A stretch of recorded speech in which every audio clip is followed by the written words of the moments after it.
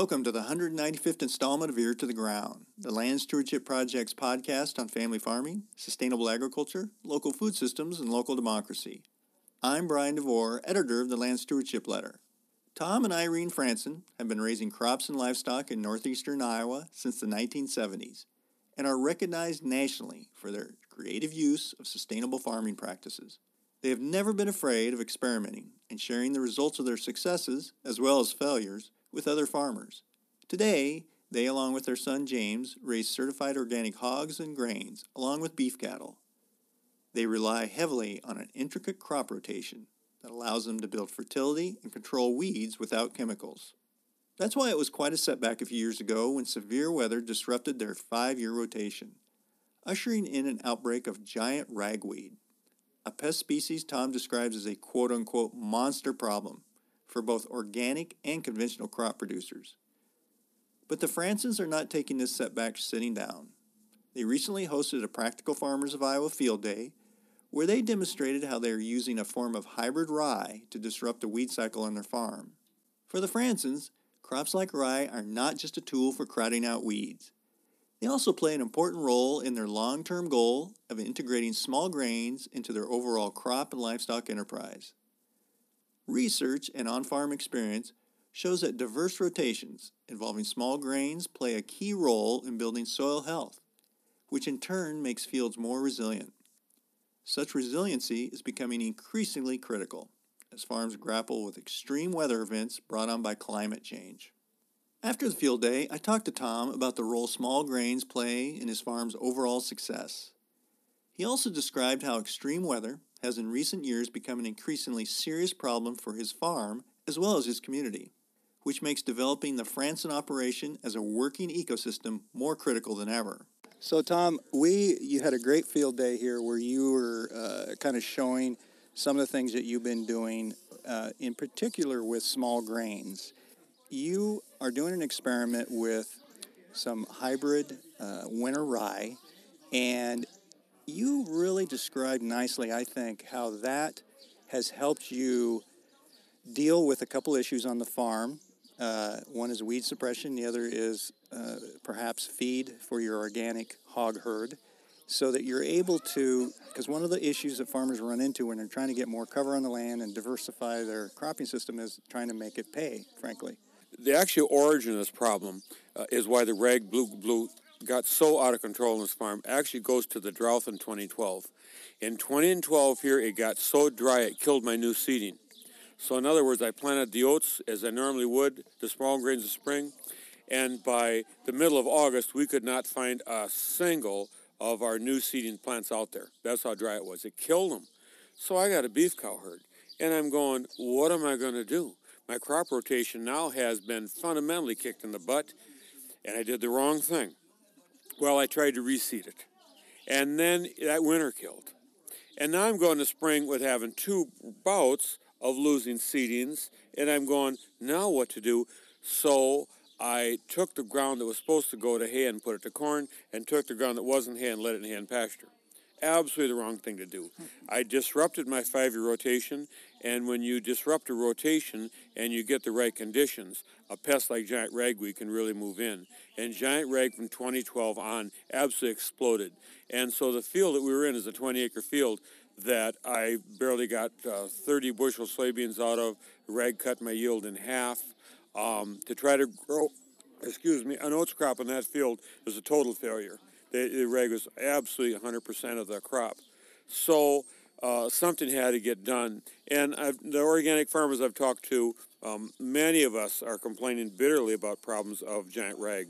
So a year ago, a group of us got on a teleconference set of calls, and amongst the people on it was Matt Liebman. And Matt Liebman's a weed scientist, and he's really sharp at Iowa State. And Matt's researched ragweed a lot.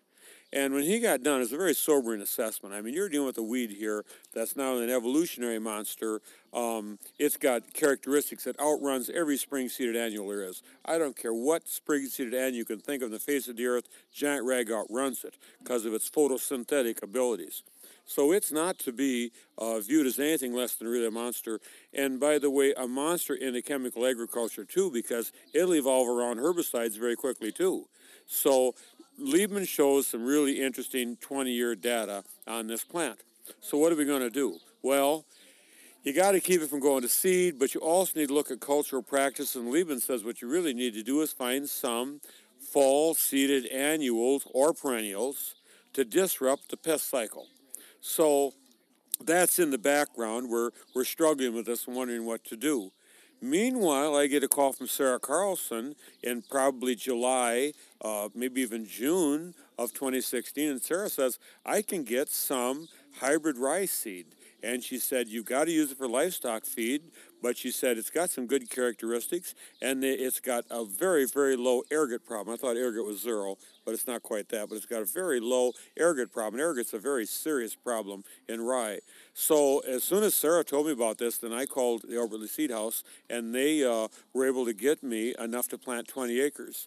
And so in this field that had terrible heavy giant rag, we took everything off for bedding earlier in the season, and on September 15th, I no-tilled hybrid rye into this Japanese millet stubble. And even though we had a terrible flood after it, the rye took off, grew real well, made a nice growth by fall, probably 6 inches tall by late November, covered the ground beautiful. And then this spring, got off to a great start again, probably knee-high in April, almost waist-high in early May, and then started to head out. It's waist-high or better across the whole field right now, standing beautiful and fairly close to ready to combine. Yeah, and so what's the process from here on out? You're going to combine it, we're sitting here in end of June. You're going to combine it in a couple of weeks, and then what? Yeah, what we'll do is, again, it's a crop we've never grown, so we'll look for the maturity point of the seed head. We're going to windrow it because I've always been used to windrowing things, but we do know that rye will absolutely increase moisture after harvest. So we're going to windrow it, and then we're going to have it combined, and then it's got to go into a bin that's got aeration. Absolutely a must. It will spoil otherwise, because rye will go from 13 to 15% moisture in 2 or 3 days after harvested. It's a physiology with the seed. So we'll put it in a bin, and then we're going to dry it. But then we have a long-going on-farm research with organic pigs, and we are doing a project right now with organic small grains in pork diets. So then we're real certain that when this is harvested, we'll be putting hybrid rye into pig diets. Well, we went out there and took a look at it, and it looks like your number one goal, suppressing the ragweed, is successful from what I can tell. Yeah, I laugh. I go uptown for coffee in the morning. I'm sitting a bunch of farmers that we know each other forever, and they didn't know what this stuff was. But that one morning, one guy says, "Where's the weeds?" And I said, "I think God took them." They're gone. Yeah, it really did. Yeah. It in a field of intensely heavy giant rag, you'll only see a few very small rags down there, and they're not going to be able to make seed. We're going there, and we're going to combine. We're going to windrow and combine, and we'll not let them. So actually, we've greatly weakened the rag stand right now, because that really is a war of attrition. Rags longevity of seed is low. So while it can explode on you, you can get on top of it too, because it doesn't last long. Yeah. And then what's going to grow there then after you've combined it and everything? Okay, we will look for the right window, and we will no-till next year's hay into the hybrid rice stubble. So your number one goal was to suppress that ragweed, or I shouldn't say number one, but one of your main goals. And then the other one is this feed value. And in general, and that's one of the other things we talked about at the field day, you've really gone a long ways towards trying to use small grains as your base for your feed system for your organic hogs. And that's really key, because one of the arguments for the corn soybean monocultural system is, well, that's the only thing like what hogs have to have. But you're really showing, you've been doing this for several years, that that's not necessarily the case. Yeah, Practical Farmers bought us, because we've done this research project. It's a small rented facility, about 1950s vintage. It's in nice shape. And so we've been doing on-farm research there since 2013, probably actually a little bit before 2013. And so we've researched ivermectin, we've researched vinegar, we researched different types of swine premixes. But at any rate, this year, I think it was Megan Filbert that suggested that Practical Farmers buy us an individual animal scale, which is only like $1,100. I couldn't get over what a nice scale we got for how little money. And it's got a great computer on it, and if I understand it right, it even goes to the gal that works for us, her smartphone. So it's the data there is just terrific. But that scale allows us now to do things we never did before. So we weighed these pigs to start with, and they're ear tagged, and then we weigh them every time the feed is out. So we know our feed consumption and our gain in all these feeding intervals, plus we know the individual animal's gain. But we're laughing now because there's a pig in this group that gained 43 pounds in 14 days, which we didn't think was possible. Well, put this way, there was no genetically engineered feed stuff, and there was no antibiotics. And there's a long list of things that aren't there, but this pig is really doing really good. Yeah, he's an outlier, all right. We don't have any idea how much he's eating in a day, but we do know he put on 3 pounds per day. So, but now when we'll need to do some carcass evaluations on quality, because really I think the focus of this should be developing a high omega-3 fatty acid pork. But in order to do that, you got to get corn out of the diet. One of the things you had talked about is really trying to figure out a way to keep that land covered as long as you can. And I guess one thing, if you could take us back, going back a little bit to the hybrid rye, you really did a nice piece where you said you had really figured out what it cost to put that in, and kind of the economic value of it just on the front end, where compared to if you put it in corn and you weren't organic and you were trying to spray it, but you really got that figured out, kind of the finances of that? Yeah, I was dumbfounded. It cost me about $45 an acre for the seed. I drilled it in, maybe give myself $15 for drilling it in, so we're up to $60. I'm going to windrow it myself, try another $15, we're up to $75. I'll give a guy $35 for combine it, we're up to maybe $110. Jeepers cats, it's in my wagon for $110 an acre.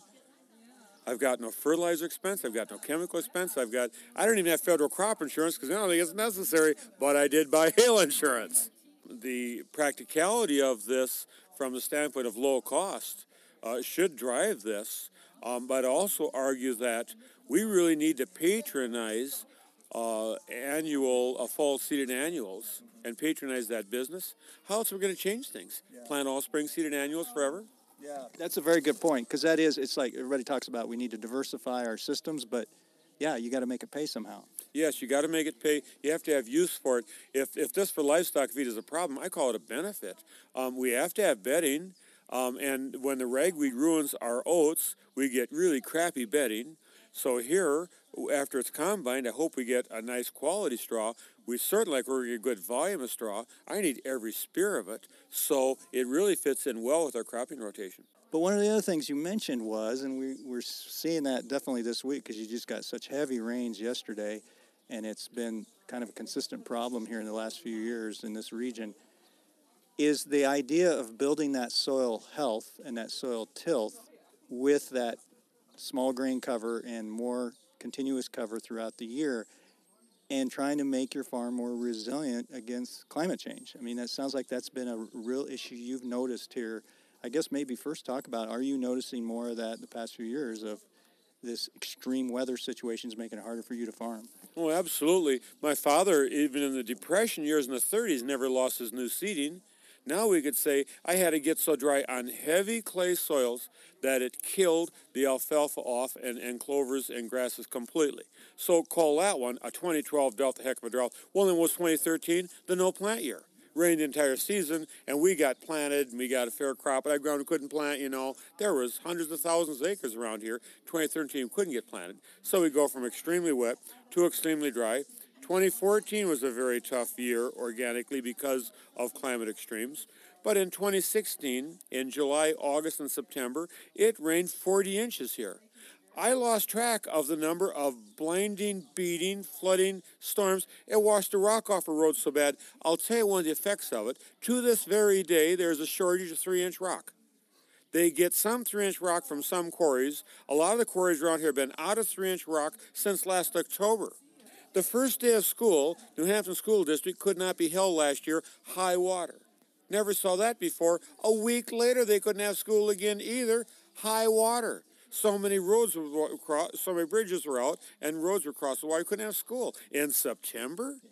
I mean, so the severity is terrible, and the increase in severity is terrible. What this is doing to agriculture is no joke. Anybody thinks that we have to address these things, but we can address them with spring seeded annuals. They're part of our agricultural system, but they can't be everything. We've got to diversify that mix. Yeah, and it sounds like with this, you're able to, and I don't think you have any research yet showing that, but there is other research out there that has shown, and when you can get that diverse cropping system in there and get that root system in there, you can build that soil health in a way that it can kind of put up with it. Yeah, a good example is now rye is a real good soil builder. Nobody's going to argue with that. So, okay, let's use rye as a cover crop, and I'm not saying there's anything wrong with that. But let's establish rye in October, and that's fine. It's grown in the fall, a little bit plant. Then over the winter, it's all through dormancy. And the spring, it starts to grow, and then it starts to make up to something in April or early May, and you kill it. Okay, that's not the end of the world. That's going to improve things. However, soil aggregate structure, its stability is directly related to the time it took to make it. So if an aggregate builds slowly, it's more durable. If it builds quickly, it's more perishable. But here, with the hybrid rye, it established in September, and the plant is going to go to full maturity. When we cut that plant in July, it's all done living. So it's going to have everything down in the root zone that it can do. And I saw some pictures from the Albert Lee Seed House of what its rooting system looks like, and it's really intense because it's a great nitrogen scavenger. So instead of using it as a cover crop, which might cost us money, hopefully that does pay somehow, we now have a fall seeded annual that has the feed stuff that is also going to build soil aggregate structure. You know, I just got one last thing I got to ask you, Tom, because it always strikes me whenever I visit your farm or talk to you, is how much you treat your farm as an ecosystem, and how that is one of your number one goals is to kind of have the ecology and the ecosystem and make it work as an ecosystem. And that is not the norm on a lot of farms, and I know it's something that a lot of PFI people and LSP people talk about, but I just was struck yet again how that's so important to you. And so we started the tour today. I list the goal of the farm. Well, we want a profitable, diversified farm. That's a pleasant farm to be with, and it's healthy. That's got a stable economy and ecology. And then along with this, we had our farm motto is, we think we'll see the bounty of the Lord in the land of the living, which we believe in God, and we think that we will see a prosperous life based on biological diversity. But when you think that through, pesticides and insecticides probably don't have a heck of a lot of role, because there's a role for diversity, and so there's a role for creatures, and we're here to try to manipulate those creatures in some type of fashion and make a living at the same time. I think just another thing, and how old are you? I'm 65. 65, so you're still fairly young. But Fairly young. I've known you for quite a while, and I know you've been farming for a long time. I'm just struck at how you get really super excited about the next innovation coming down the line. You don't seem to back away from that. Well, this is fun, and it should be fun, and I think the focus of our field day here was fun, and I think most people would say that. But when I was working ground this spring, I thought to myself, I'm working ground, and at this gal that works for us, I said, you're not disking the ground. You're preparing the seed bed for high-yielding corn. So what matters is who follows you. So if I'm working ground, it's what's going to happen to the guy driving the corn planter. Well, the same thing with farmland transition. What you're doing is you're preparing for who's going to follow you. And if you're not doing that, whether it's getting a cornfield ready or getting ready for farmland transition, both situations you're not doing your job.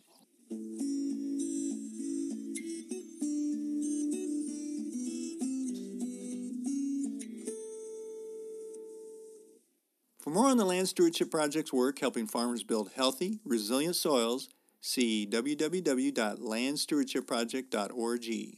If you have comments or suggestions about this podcast, contact Brian DeVore at bdevore@landstewardshipproject.org, or you can call 612-722-6377.